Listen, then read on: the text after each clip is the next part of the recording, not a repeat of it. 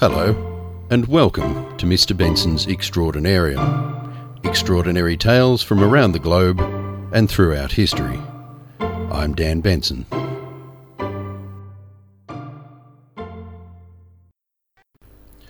I used to have a laptop that had the game Chess Titans, and though I don't have much interest in electronic games, I could get stuck playing this thing for hours. Victory came relatively easy to me up to level 3, and from there everything went sharply downhill. At a certain level the machine could outthink me, and I could never improve to the point where I passed that level before the laptop became so obsolete I had to replace it.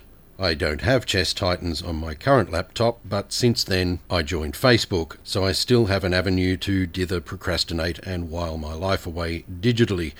But how recently did humankind invent a device that could play a strong game of chess against a human opponent? Well, it might surprise you to learn that a very famous device that could match wits with a human on the chessboard was first shown to the public in 1770. Constructed by Hungarian inventor Wolfgang von Kempelen, the machine was built in Vienna and consisted of a very large wooden chest with a chessboard on top. At one end of the contraption stood an automaton, a mechanical dummy that moved by clockwork, which was dressed in traditional Turkish clothing, which gave the machine its name, the Turk. The Turk was a masterpiece of engineering containing an incredibly complex system of gears, and even if it played chess very poorly, it would have been an engineering marvel back in those days. But it didn't play chess poorly. By most accounts, it more often than not won the game, and it's not like it was displayed at carnivals for the average person who at that time in history may not have encountered a chessboard or at least had little free time to become a skilled player. No, the Turk was matching its clockwork wits against some of the world's finest minds, including Napoleon Bonaparte, Benjamin Franklin, and Empress Catherine I of Russia, not to mention some of the world's chess masters of the era, or eras. The Turk would travel the world for some 80 years, continuing on after von Kempelen died, with a new owner, and then another, until finally finding its way to what is now known as the Peel Museum in Baltimore in the US. The Turk was destroyed in July of 1884 after the museum that was housing it caught fire, but there are some drawings and accounts that survive that gave up the game. You suspected it all along, didn't you? The Turk, the clockwork chess player, had a series of skilled human chess players hiding inside over the years. The whole thing was an extraordinary 8-decade-long hoax.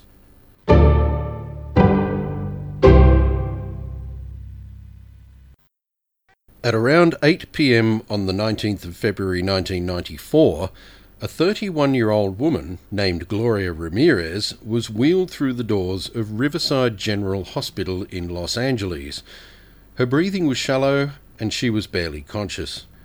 Gloria had been undergoing treatment for cervical cancer, and her vital signs were crashing, one being her blood pressure, which was very low because her heart was beating so rapidly the chambers didn't have adequate time to fill with blood.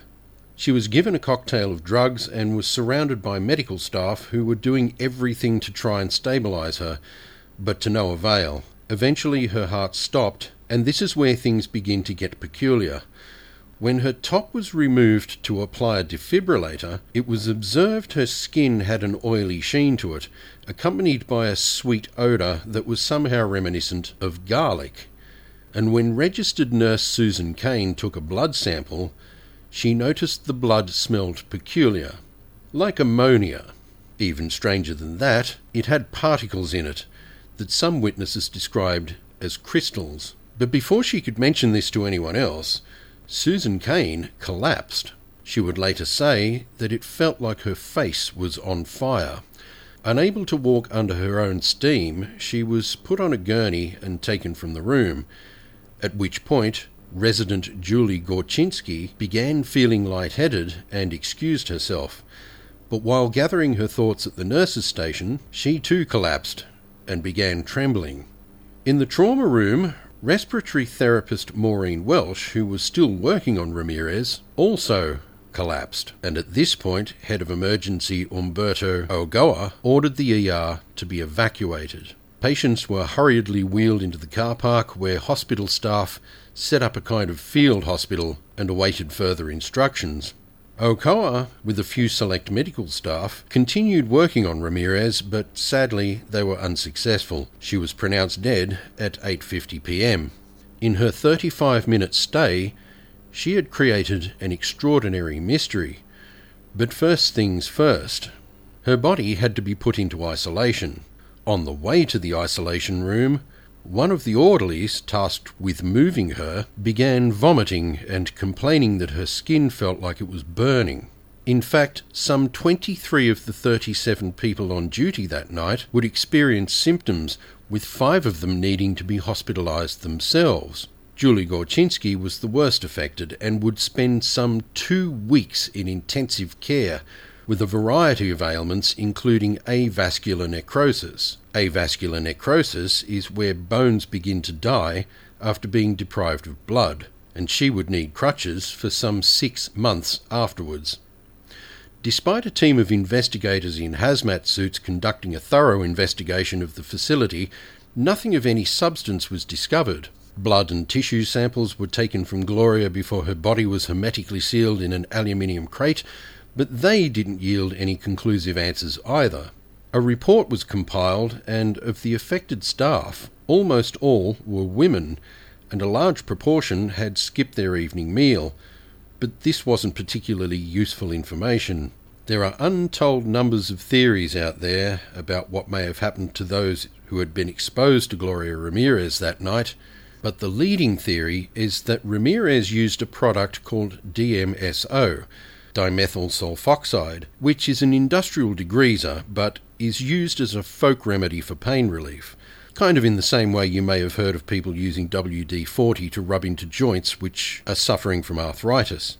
In fact, up until the 1970s, DMSO had been sold for that purpose. It also explains the greasy skin and garlic smell, and when oxygen was administered by paramedics, it metabolized in her bloodstream to become dimethylsulfone. When blood was drawn in the emergency room, the drop in temperature could have created dimethyl sulfate, a toxic nerve gas, and in many ways this lines up, even to the white crystals forming in the blood sample. But there's still a small problem. Anyone who works in medicine and has drawn blood for a sample will know that the sample containers are quote-unquote filled with a vacuum, so the container would have needed to have been faulty as well. The odds of all these events conspiring right down to a faulty vacutainer are off the charts and quite extraordinary, but it's still most likely what happened. The fact is, we just don't know. Gloria Ramirez, the woman who would become known as the Toxic Lady, has left us with an extraordinary mystery.